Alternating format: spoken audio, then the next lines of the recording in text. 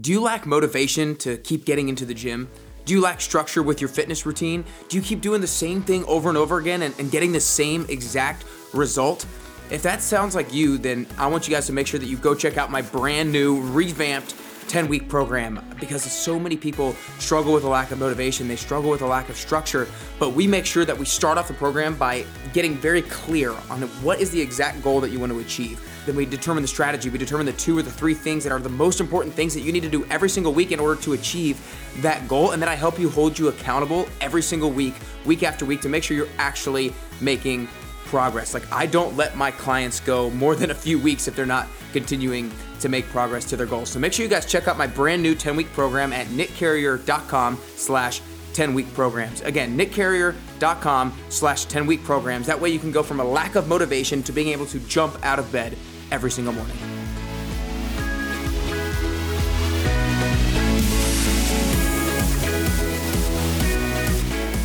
Hey everyone, welcome back to Nick Carrier's Best You podcast. I'm here because you want to become the best version of yourself, but there are so many things that you need to do in order to get there. Because it's overwhelmingly complicated, it's easy to lose focus, easy to lose a sense of direction, and that's why so many people fall short of their true potential. But that's why I'm here and I create videos, podcasts, and fitness programs to keep you on track to your best you. Go to nickcarrier.com to learn more. Today I'm super pumped to bring you Will Nitze. Will is the founder and CEO at IQ Bar. Over the past 2.5 years, Will has scaled his brain food brand from $0 to $4+ million with zero institutional funding. He started as a man tinkering around with the ingredients in his kitchen to selling his bars in over 7,000 US locations as well as online. I can't wait for you to hear about the biggest manufacturing screw up that they had and about how you should start looking at risk a little bit differently.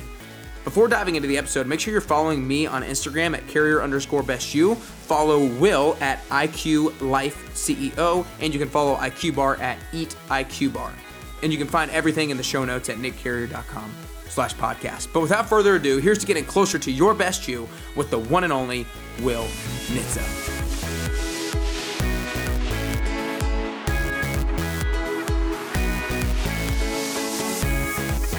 All right, what's up, everybody? Welcome back to Nick Carrier's Best You podcast. I'm super fired up today to have the one and only Will Nitze with me today. Will, I want to start off by just saying thanks so much for taking some time out of your ski trip to join me today.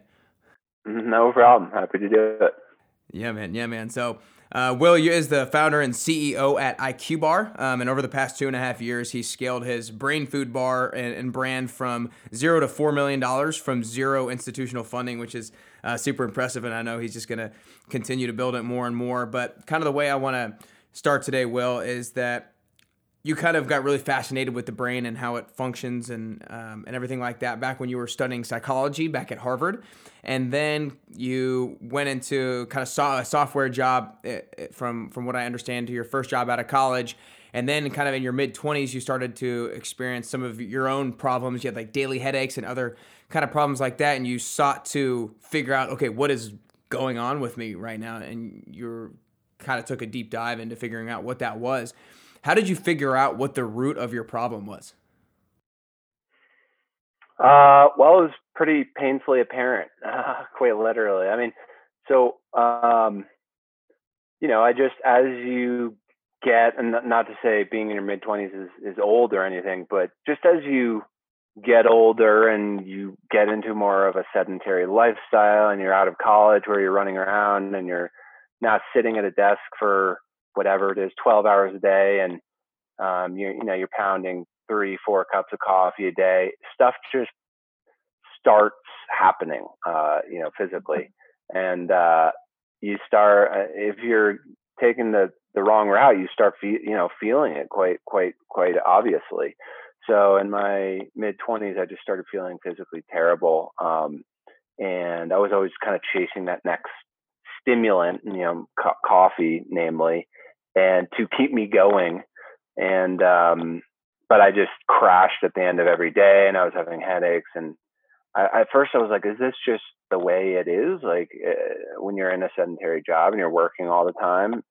But I knew it didn't have to be that way. So that started getting the wheels turning for me in terms of how do I fix myself? And then that sort of segued into, well, okay, is there a solution I can create because I know everyone, I mean, it's an infinitely relatable issue to some extent. Gotcha. So that kind of led you to start tinkering around a little bit in your kitchen, kind of figuring out, okay, there's not really a ready to eat product for me right now that's out there that I feel like is going to kind of help solve my issue. And so you kind of started playing around in the kitchen. And when did it kind of turn from tinkering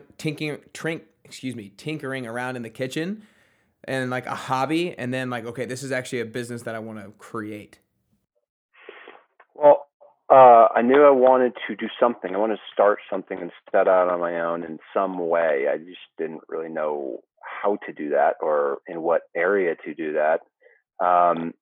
So, it just started with my whole life. I've been thinking about these kind of fun hypotheses of projects or businesses, many of which are just not possible because I don't have the know-how, or, I would need to find a coder or, whatever it is.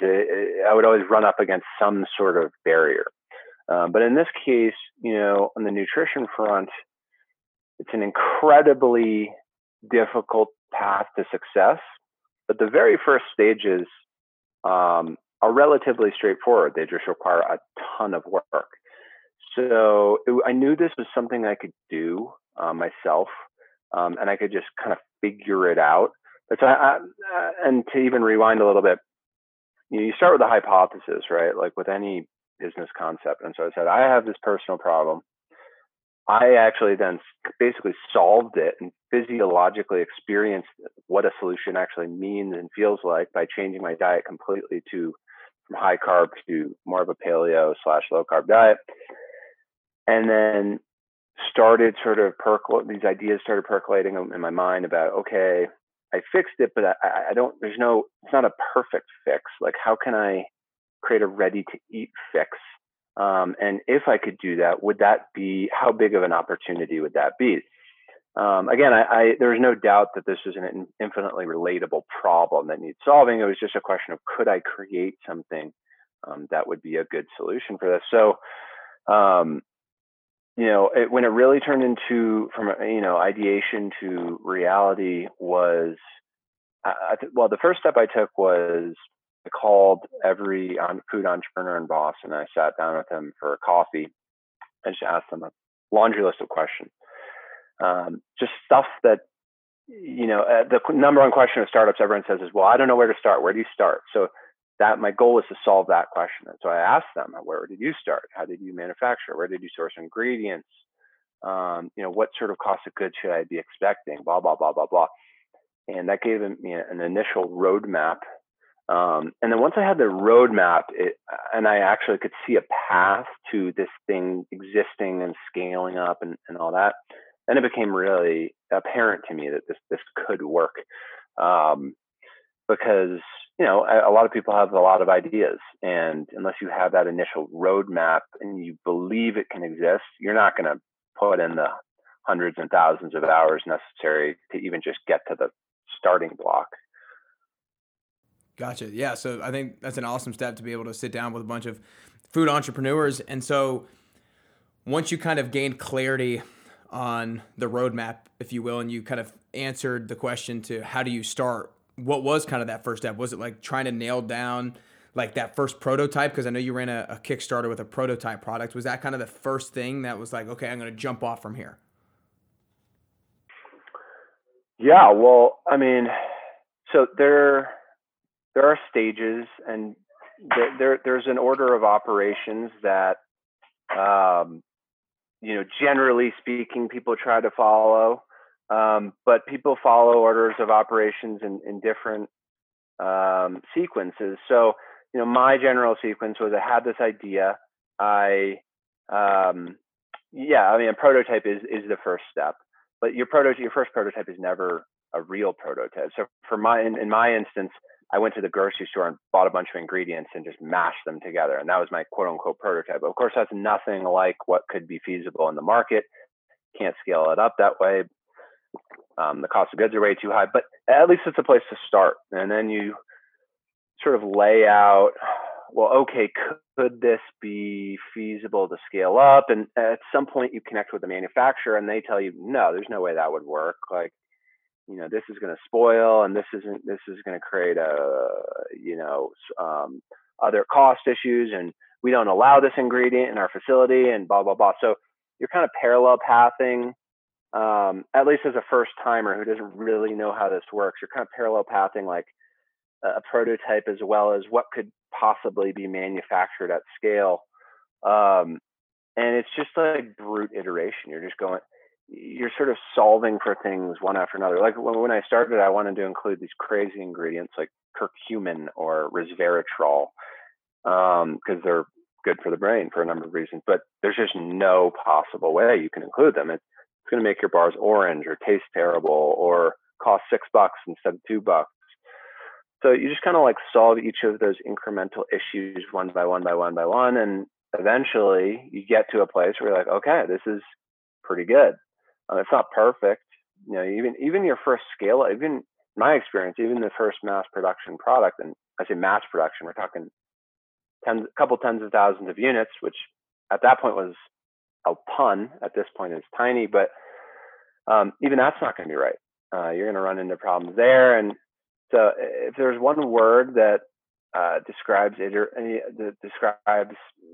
startup process in food and bev, it's just iteration in my experience.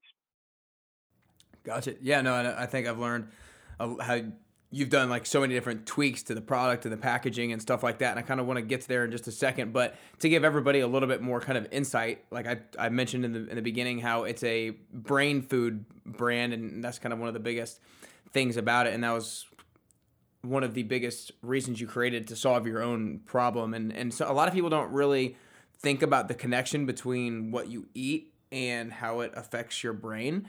And so give the simplistic approach to as like why you have certain things in your bar and why it actually is good for your brain. Sure. So that comes to that centers on the question of fundamentally, what are you as a product, right? Because you have to decide, any product or creator of a product has to decide what is the product, meaning what category is it in, how do consumers perceive it. So for any functional product, for some products it's obvious, like Reese's Pieces is a candy. For functional products, it's less obvious because it could be a medicine on that end of the spectrum. It could be a little less intense. It could be a nutraceutical. A little less intense, it could be a super functional food product. And then on the far other end of the spectrum, it could just be a food. It could just be a snack. And so you have to decide, who are you existentially as a product? And what we decided we wanted, that you can reach a mass market in any of those categories. It's just a very different mechanism by which you reach that mass market. So for us, we picked, mainstream. We want to be a functional food. We want to be able to sell in Target and Costco and Sam's Club and all that. And that has serious implications, right? You're not making major claims like, if you take this, that will happen. And so our goal is, let's be the more brain healthy version of an RX bar or a Quest bar or whatever. But we want to play in those same categories. So one of the quick sort of heuristics for what category are you in is, what are people buying instead of you, or vice versa. Yeah. That helps you understand, okay, well, I want to, if someone wasn't buying us, they buy Quest bar. Okay, well, then you're in the functional high protein bar category. You're not and you're in that set in that grocery store and yada, yada, yada. So, but to get more specific, what we include 6 brain nutrients in each product. So that ranges from everything from omega-3s, which everyone knows about. It's a really common, popular compound, to more sort of esoteric compounds like lion's mane, which is a functional mushroom and is becoming more popular. But it's, if you ask someone in the middle of the U.S. at a Walmart what lion's mane is, that the odds of them knowing the answer is next to nothing. So that's its own balance. But we include a whole host of 6 brain nutrients in every product. But again, it's new. They all have a scientific backing that they're good for your brain for XYZ reason. Right. We're very careful not to live in that medicine or nutraceutical world and say, if you take this, that will happen, because you get yourself into a lot of hot water. And you also have to keep reminding yourself of who you are. You're a protein bar that sells for $2.09 a bar, right? You're not trying to solve ailments, so to speak. Yeah. Yeah, no, I heard you on another podcast talk about how it's really hard to make those sorts of claims, because when you eat something healthy, you don't get the good outcome right away, right? It's not like, oh, I eat this and now I feel 10 times better. And the example you mentioned in that podcast was how like coffee is one of like the only things that you kind of get that direct feedback right after having it. And so it's really hard to like tell your customers, to present to your customers that we're this kind of bar. Like if you eat it, you're gonna feel this result, because you might get that result, but you don't necessarily feel it, and you don't feel it right away. So I think that's a really important kind of distinction that you guys make. Yeah, I mean, it's a question of, you don't want to set yourself up for failure is really the question that you're trying to solve for. So don't overpromise and underdeliver, I guess, is another way of saying that. Like if you're like, this is why the most wildly successful products in food and beverage have a feedback loop. People don't go to Starbucks because it just tastes really good, right? They go because they get that physiological response, and it's a really strong response, and it allows them to do things quicker and be more alert and blah, blah, blah. People drink Red Bull for the same reason, et cetera, et cetera. But if you're not delivering that same feedback loop, well, don't promise people you will, because they're just going to be upset. So, and it's very form factor specific. So if you're making a bar, people expect very different things from your product than if you're making a drink or if you're making a powder. So you have to meet customers where they are. Meet customers at the expectation sets that they're going into your category with. Yeah, no, I like that a lot. So you started from, right, like you said, no institutional funding, just you kind of in your kitchen tinkering around a little bit. And then I'm not sure how many employees you have now, but you have some employees right now, right? Yeah, we're 6 people now. Okay. We'll be at, call it 9 at the end of Q1, I think. Okay, gotcha. So what was kind of like one of the biggest challenges for you personally when you hired your first employee or your first couple employees? Because I know that, when you start something on your own, you're the one who gets everything done. You're the one who knows that if something has to get done, then I'm going to be the one to do it. What was kind of the biggest challenge in hiring your first and second employees, if you will? We're going to take a brief pause in the interview really quickly, because if you're somebody who is looking to achieve a fitness goal, or maybe you lack motivation to get into the gym, you lack some structure in your weekly routine, or maybe you've been wanting to get back into the fitness game and get back to maybe your weight loss goal or whatever goal it is, and you're not really quite sure how. If that sounds like you, my 10-week program is for you, because I help everybody set a very specific goal. Then we create a very specific strategy of the 2 or the 3 things that we need to do every single week that we believe are going to make us successful with our overall goal. And then I'll help you execute, and I'll help you hold you accountable every single week. So you do the things that you kind of know you should be doing, but you're not quite doing them right now. And that's what I've done with hundreds of people over the past 365 days, over the past a little over a year. And I want you to make sure that you are part of it as well. And enough from me, I want you to hear from the people who have done it in the past, what they've got out of it, and why they did it in the first place. So here you go. I cannot say enough good things about Nick's 10-week program. I have always been somebody who has worked out but never really had a fitness goal. If anything I really wanted to achieve, it was more so just to stay in shape. And Nick does a great job of helping you not only define the goal, but also realize what steps you need to take to get there. Tomorrow, as of my weigh-in week 9, I hit my goal of losing 25 pounds in 10 weeks. Just the whole methodology of the program, with it being one big goal followed by some smaller goals to help me reach that big goal, and then the weekly commitments to help me reach those smaller goals. During these times, it's helped strengthen my mental health and strengthen my focus, and really made sure to hold me accountable to my goals. I'm so happy that I was able to hit the goal, and so much so that I decided to do another 10 weeks with Nick. I would recommend it to anybody, no matter what your goals are, if it's weight loss, if it's running a shorter mile, if it's anything you would like to achieve. I think that this program gives you the tools to set yourself up for success. But one of the biggest benefits for me, and the biggest takeaway I had, was one I wasn't necessarily set out to improve upon, and that was building more self-confidence and really instilling self-accountability. The program was great. I'm doing it again a second time, and to continue my weight loss, and just can't recommend it enough. So again, guys, if you lack motivation, if you lack structure, if you want to get back into your fitness game, but you're not really sure how, then I want you to make sure you go to nickcarrier.com/10-week programs. Again, nickcarrier.com/10-week programs to learn more. For now, let's get back to the interview. Yeah, well, the first challenge is money. You got to pay them something. Yeah. So you have to solve for that first, because nothing happens without cash. So, and you had asked earlier about Kickstarter. So a good sort of way to solve the chicken or egg problem, namely the issue of I don't have money to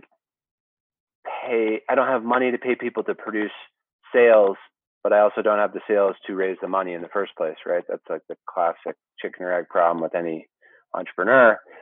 Now you can solve that through crowdfunding, which allows you to sell a phantom product,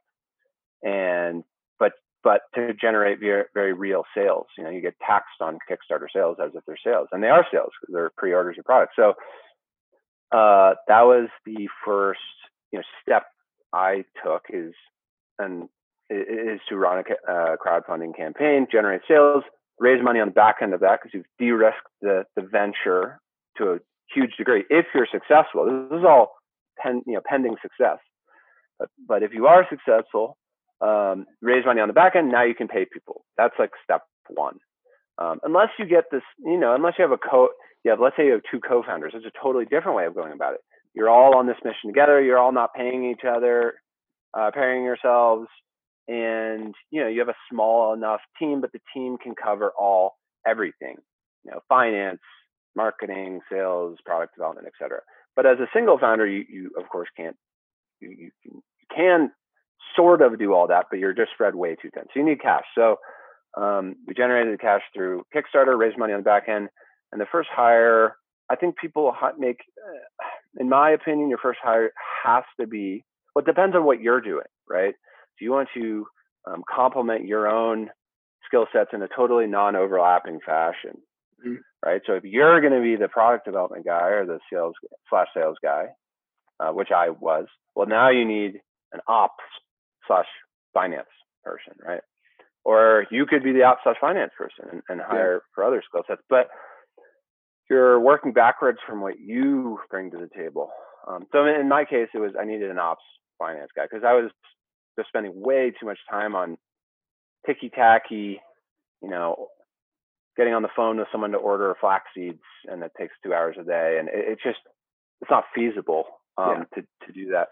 So the first hire was ops. And then, after that, I think people take different hiring paths and trajectories. So, and it's never like perfect. I mean, I've had to hire and let people go and along the way. And, again, you have some cash, but you don't have infinite cash. So you have to be a good storyteller to any new, incoming people that they're joining this, journey, right? But it's going to be a bumpy journey, and they probably have no past experience with a journey like that. So they're like, whoa, this is going to be way different from that desk job I was at, a month ago. And so it's just a very bumpy, rocky road. But generally speaking, I think you just have to map out what are all the functions I need to solve for, how much cash do I have to solve for those, and those will never map perfectly. You'll always be a little short, right? So then the question becomes, can one person double up on functionalities, or can I pay that person half and they'll do it because of XYZ reason or whatever? It's always messy, but that's kind of like the high level framework. Yeah. No, and I think one of the most important things that you said is when you're hiring, you want to lay out the expectation with the people that you're hiring that like, look, this is going to be a bumpy road because like you said, so many people haven't experienced something like that before. So when one thing goes wrong, instead of them like freaking out, like realize like that's what's going to actually happen. And I think laying out that expectation is important. But one thing I kind of want to go back on it and ask you is, was there ever a point, so like you had this other job and so you started doing this, did you know like when you quit your other job that you're like, I am doing this thing long term, no matter what, no plan B? Like what did that kind of thinking in your head look like? Well, that gets into a topic that I think a lot about, which is really, I think everything boils down to risk and risk tolerance. And I think people perceive risk the entirely wrong way. Most people, I would say. So most people think about risk of like in the terms of, could I fail? That's how most people think about it, just in the shorthand. And they totally discount the risk of, will I be happy? Will I be fulfilled? Will I regret not doing this? All of those things, right? They totally discount those things. And instead they're like, well, what if my paycheck runs out? Or blah, blah, blah, blah, blah. And so I think they not only think about it in the, because let's say like, again, nothing against accountants. Accountants are great. I would find being an accountant pretty boring, right? But let's say I was good at accounting.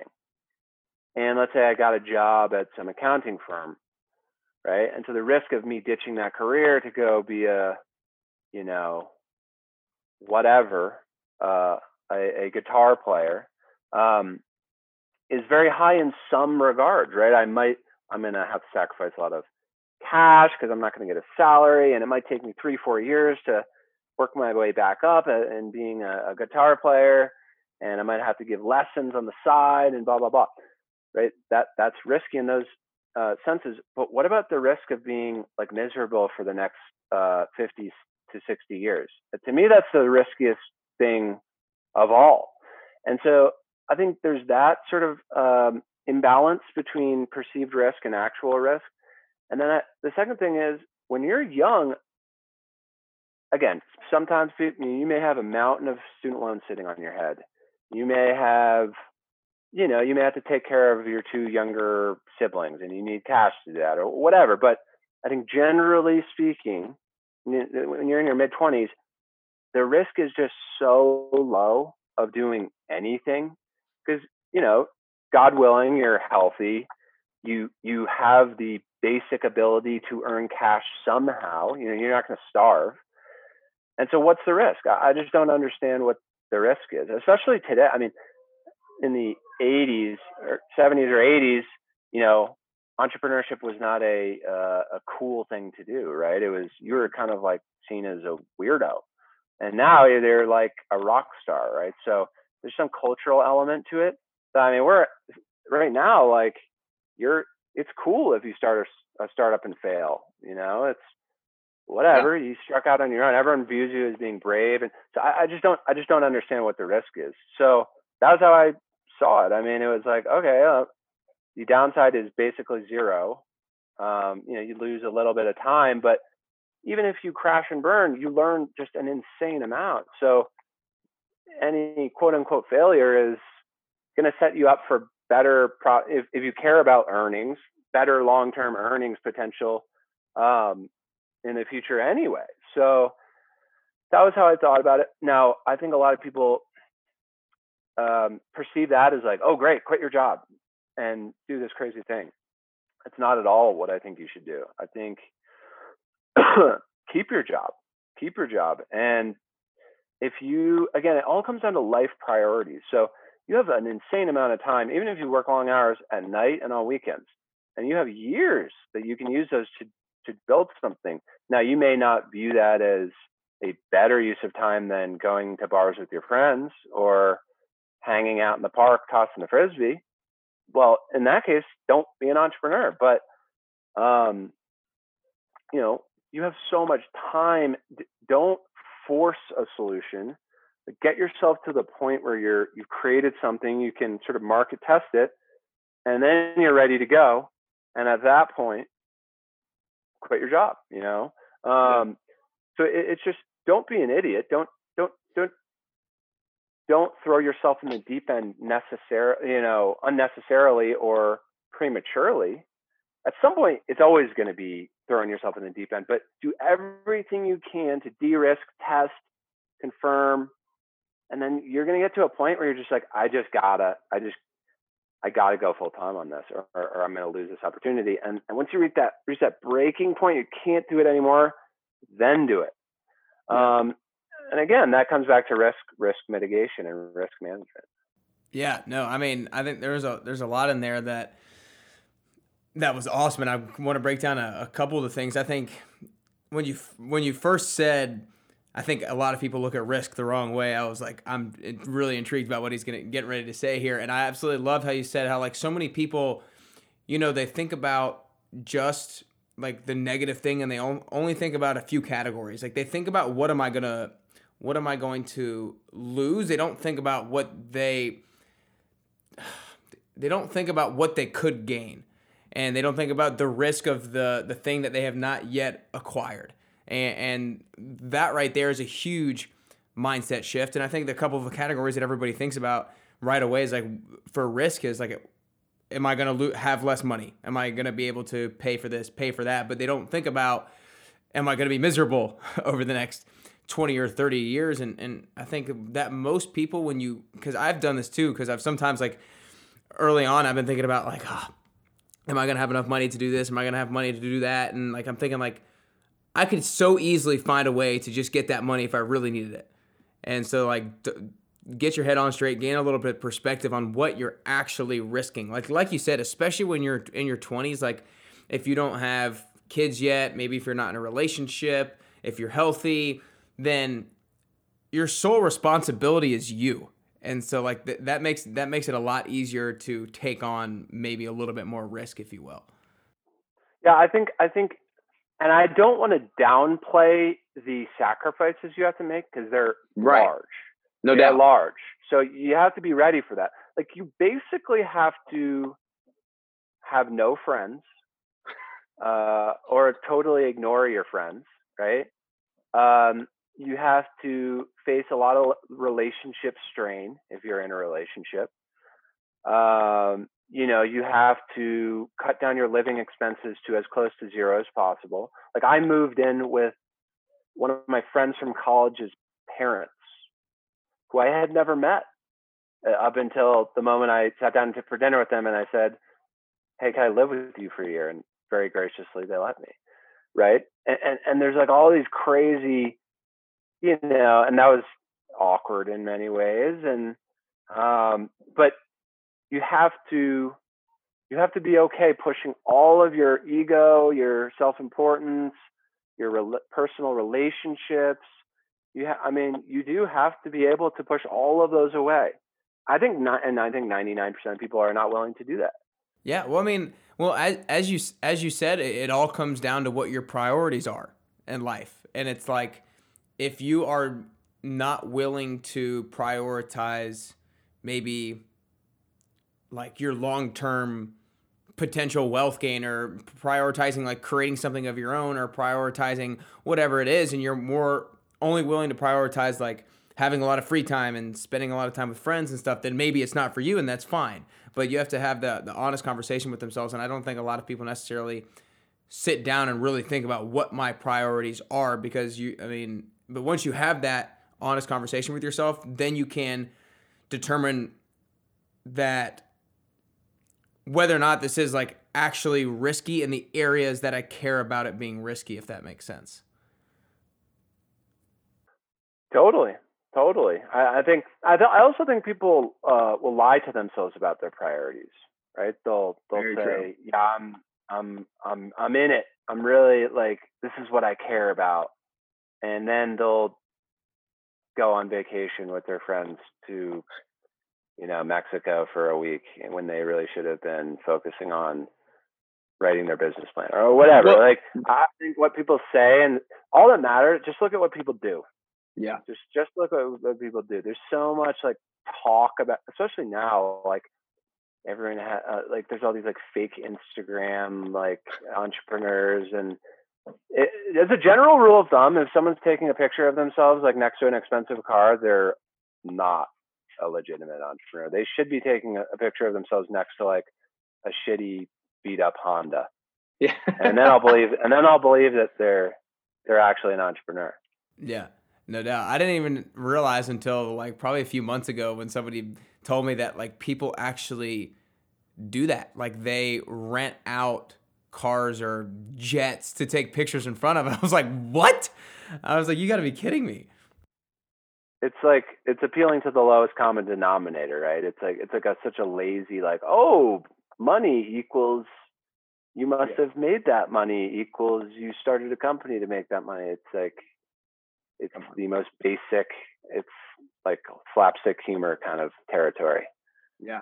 But kind of touching on one thing that you said a second ago was I think a lot of people lie to themselves about their priorities, and I think what a lot of people end up doing is they take on the priorities of other people because they're not confident enough in sticking with their own priority. Because like, you know, for example, let's say if somebody has a group of friends who wants to go on a fun trip and they get invited to go to the trip and they really know they need to stay home and do work and get some stuff done, but instead they end up saying, yeah, I'm going to go and convince themselves it's going to be fun. Like I need to spend time with friends, all this stuff. And then they end up going and they get back and they're mad at themselves because they kind of took on the priority of somebody else rather than staying true and confident in what was their own true priority.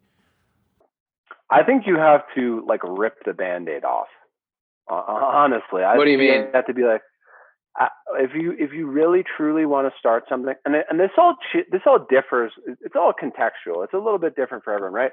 So right. Let's say you go raise a bunch of money, and you can hire 10 people right out the gate. Well, this is way less true for that guy or that gal than it is, let's say, in my instance, because you can pay yourself a good salary, and you have all these people, and you can delegate right out the gate, and you've almost created a small company right out the gate, and you don't have to eat ramen noodles, 5 times a week, right? That's also a startup. It's just a very different startup. So, but let's push that aside for a second. Let's say you're the kind of bootstrappy type, and I think this maps more like that first instance is probably more like tech, Silicon Valley type setup. And let's say in my instance, it's you're creating a consumer good, right? Which you're going to fetch a way lower multiple, and there's a whole host of reasons why you would want to try and bootstrap it as much as possible. But let's just say you are. I think at that point when you say, okay, I'm going to do this, you have to let everyone around you know, guys, like I'm going to be kind of out of pocket for the next maybe 5 years. I'm going to be probably a pretty bad friend. I'm going to be not that responsive. If there's a trip planned, I might cancel it, or I might not go at the last minute. I'm not going to be able to go out to bars with you because I'm saving money. I think you just have to like set expectations with everyone around you up front and for yourself. Yeah. Otherwise, you just kind of start leaning back into that life you used to live, and it just doesn't work. It just won't work. I've seen it crash and burn so many times, and people just give up. So save yourself that heartache. I mean, if you're not going to really rip the Band-Aid off and do it, why bother in the first place? Yeah, no doubt. Well, I could go on about that stuff all day. I want to kind of go back to a story that I found interesting that I think I read about from you, and there was a point early on where you accepted a big order from CVS, I think it was, and you weren't sure necessarily how you were going to be able to fulfill all the orders yet. You just knew, oh, I'm doing this, I'm going for it, I'm saying yes. And then you kind of figured out where you were going to get all the production from, and then the production started, and the wrappers weren't fully sealing. And I want you to kind of just rehash that story a little bit for everybody, because I think it's really important, and it kind of reveals a couple of good lessons in there. Yeah, I mean, every consumer packaged good founder or what executive or someone who's worked in a CPG company has their war stories. Whenever you're making anything, stuff will go wrong, just as like a rule of thumb. But and oftentimes the opportunity doesn't line up with your ability to fulfill the opportunity. And so you have to, that was the case in this instance where CVS said, okay, I'd like to put you in all these stores and make a couple 100,000 units. And so that was this big opportunity. Now we weren't at the place where we could really, really confidently say, yes, I can fulfill that tomorrow. Instead, we were, at this tiny contract manufacturer that couldn't do it. And so basically what we did, for better or worse, is we said, yes, we can do that. And then figured out how to do it. So what I mean by that is we changed to a new contract manufacturer. We, figured out how to make the unit economics work. We scaled up everything about the business in like a 1 month span, which is just nuts. And when you do that, there's a decent chance something will go wrong because you by definition are doing it hastily. So anyway, to get more specific about the story, we drove out to the manufacturer on day one of the CVS production, and we're all fired up, and the whole team piles into my car, and we drive out and stay at this crappy motel, and we drive there in the morning, and it starts at like, I don't know, 5 a.m. They start producing products at like an insanely early hour. So we get there at 5 a.m. It's pitch black. It's like icy. This is in the winter. We fishtail the car a couple times, and finally we pull into the parking lot of this contract manufacturer. We get in, sign in, put our hairnets on, and walk onto the floor. And it's incredibly cool to see anything be mass produced, let alone your own thing. But so, there's a couple stages with making bars. You mix it, and then you put it on what's called a slab line, and then it rolls out into basically a sheet of dough, and then it gets sliced into these what's called strings, and then there's this guillotine chopper, and it chops it. Anyway, everything was going great. We made it past the mix stage, and then it was forming well, and it was slicing well, and then it went into these wrappers. There's a machine called a flow wrapper, and so each bar goes in, and it's a crazy clip. It's like 200 a minute, and so we check out the wrappers. It looks great. They're in the boxes. Looks great. We're high-fiving again, chest bumping, and then this lady comes up to me and taps me on the shoulder and says, "Yeah, we have a problem." And I was like, "Well, what do you mean we have a problem?" And she said, "Well, your wrappers aren't passing the blow test." And I was like, "Well, what's the blow test?" She said, "Well, we put bars in this pressurized compartment, and if they don't sort of puff up like a balloon, it means there's a leak. They're not sealing properly, and none of your bars are sealing properly." And I was like, "Okay, well, what do you do about that?" She's like, "Well, there's actually not really anything you can do about that. We can try and put the wrapper clamper to a higher pressure." And so we try that. Nothing changes. Meanwhile, the rep from the wrapper company went there that day. He was on the floor. So this guy started freaking out. And I start freaking out at this guy. I'm like, what the hell? They make millions of wrappers a year. You can't make wrappers that seal properly. And so we just sit there and like, oh my God, what do we do? Are we going to make hundreds of thousands of bars that don't have sealed wrappers? Of course not. So we stop the production. We're just like, stop. Everyone just stop. And we stopped it. And we had to throw out a good amount of product. And we were like, okay, well, we have to fulfill this PO. So we get on the horn with like every wrapper company in America. We're like, look, this is this crazy situation. We need wrappers in like a week. Because they said they could fit us in again in a week. Like, look, we need wrappers in a week. Like, please. And finally, we get someone who's like, okay, I think I could turn it around in a week and expedite them to you. So we did it. And we were back there next week and produced again, and the wrapper sealed, and the rest is history. So, but that's like, I mean, that's one story. I could tell you 3 others like that. Yeah. But oh my Lord, I can only imagine. I would love to hear them. What do you feel like is? I think my biggest takeaway from that is that it's okay to say yes before you feel ready, because even when something goes wrong, you're going to find a way to correct it if you're, resilient enough and work hard enough. Now, I don't know if that's your main takeaway or main lesson, but that's what I first thought about when I heard that story the first time. Well, I think it comes down to what kind of a business do you want to build, right? So if you want to build this like really, really fast growing business that's doubling every year, and you're a multi-million-dollar business in year 2, and you're going to have just epic screw ups. There's just no way to do that cleanly. Right. Now you don't have to do that. You could also build a business where you just say no to CBS, and you kind of work your way up. And okay, now I feel comfortable producing 50,000 units, and now I feel comfortable producing 100,000. But it's going to take you twice as long, maybe 3 times, maybe 4 times as long, right? So there's no free lunch, right? Like there's no shortcut.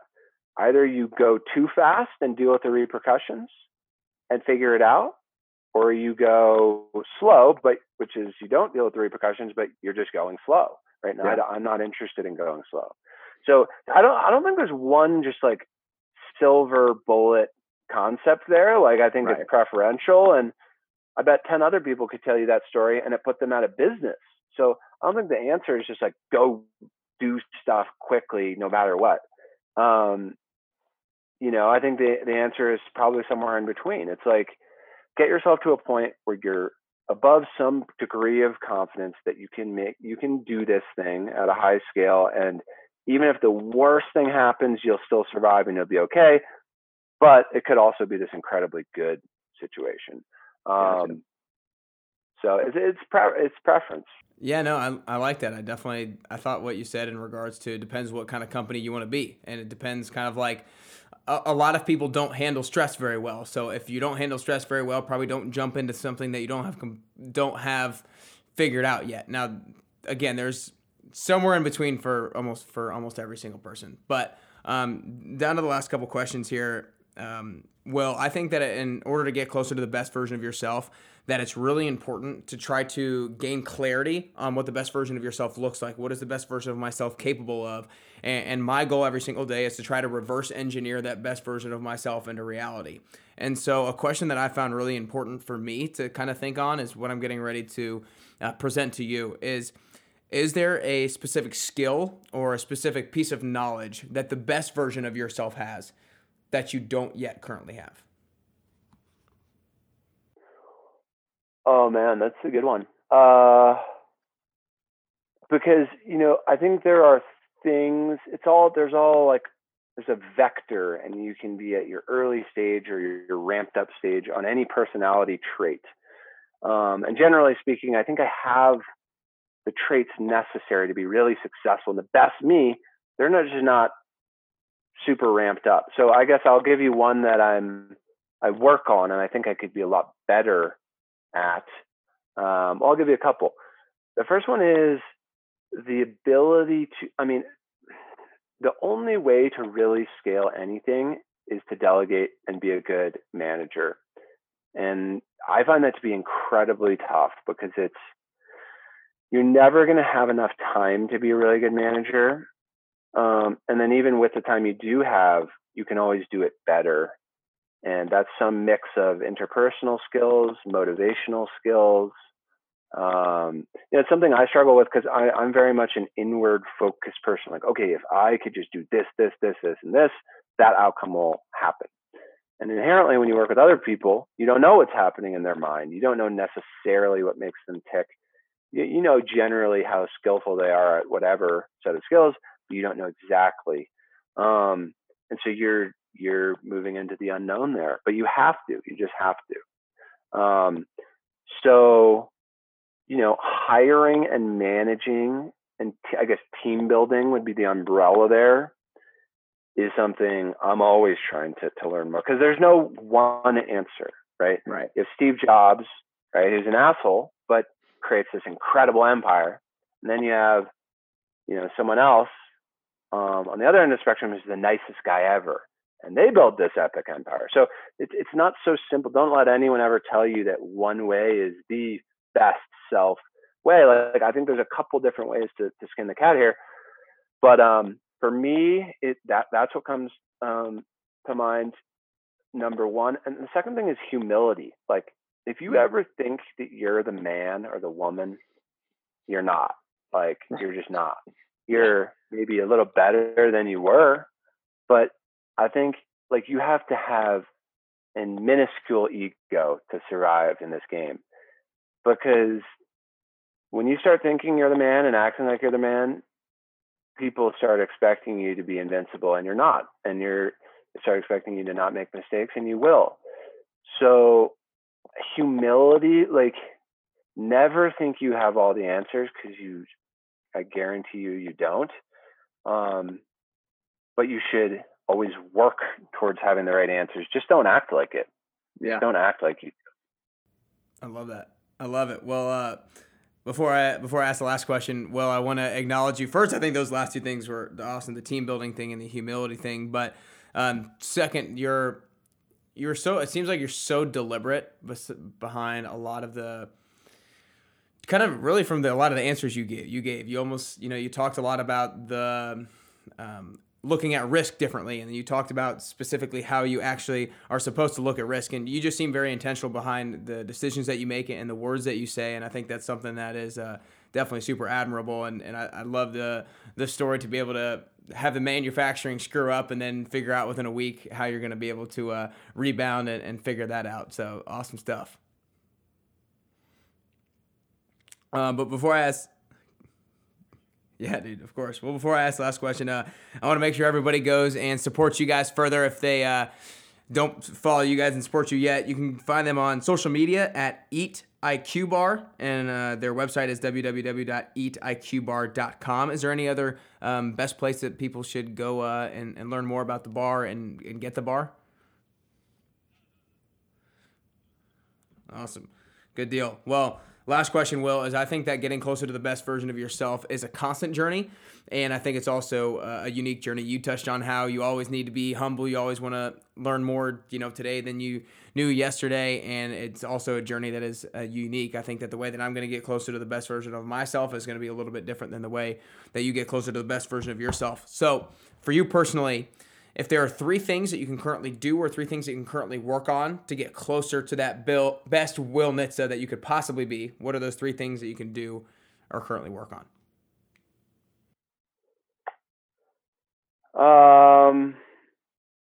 That's also another good question. Dovetails with the earlier question. Yeah. If there's 3 things, let's see, I would say psychological self-management, right? Know what makes you bummed out and what makes you fired up, and trick yourself into being always fired up, right? You know what your triggers, both positive and negative, are. Surround yourself with things and experiences that will generate good outcomes. That would be the first thing. Second thing which again dovetails with my earlier comment, surround yourself with the right people. Right? Build a network both internally on your team, but also externally through investors, advisors, mentors, friends, whatever. Build the right group of people around you, because, we are the 5 closest people to us, or whatever that saying is. So that's incredibly important. And then just keep going. I think it's so cliched and simple, but perseverance, just in its simplest, most raw form, is the most important thing in life. Honestly, I believe, like, just showing up every day will produce incredible results. People start faltering when they stop showing up. So just show up, no matter how smart you are, how whatever you are. If you just keep showing up, good things will happen. I think it's pretty rare where someone just kept showing up and they didn't eventually achieve success. Yeah, I love it. I love it, dude. 3 great things. That's all we got today. I appreciate it, Will. Alrighty, thanks for having me. There you have it. Such an awesome and great episode with Will. Be sure you share the episode with a friend or family member who you think would be inspired by it, who you think maybe wants to be an entrepreneur or maybe already is one, and share it with them because it'll give them the confidence to keep going and to persevere. You can send them to nickcarrier.com/podcast where they can get the audio, the YouTube video, and then all the show notes. And also, if you're interested in my 10-week program or you know somebody who is interested, make sure you go to nickcarrier.com/10-week programs. Also, you want to make sure you go learn more about Eat IQ Bar and maybe try out their bars by going to eatiqbar.com, and you can learn more about them because they got some awesome stuff going on. Remember, look at risk differently.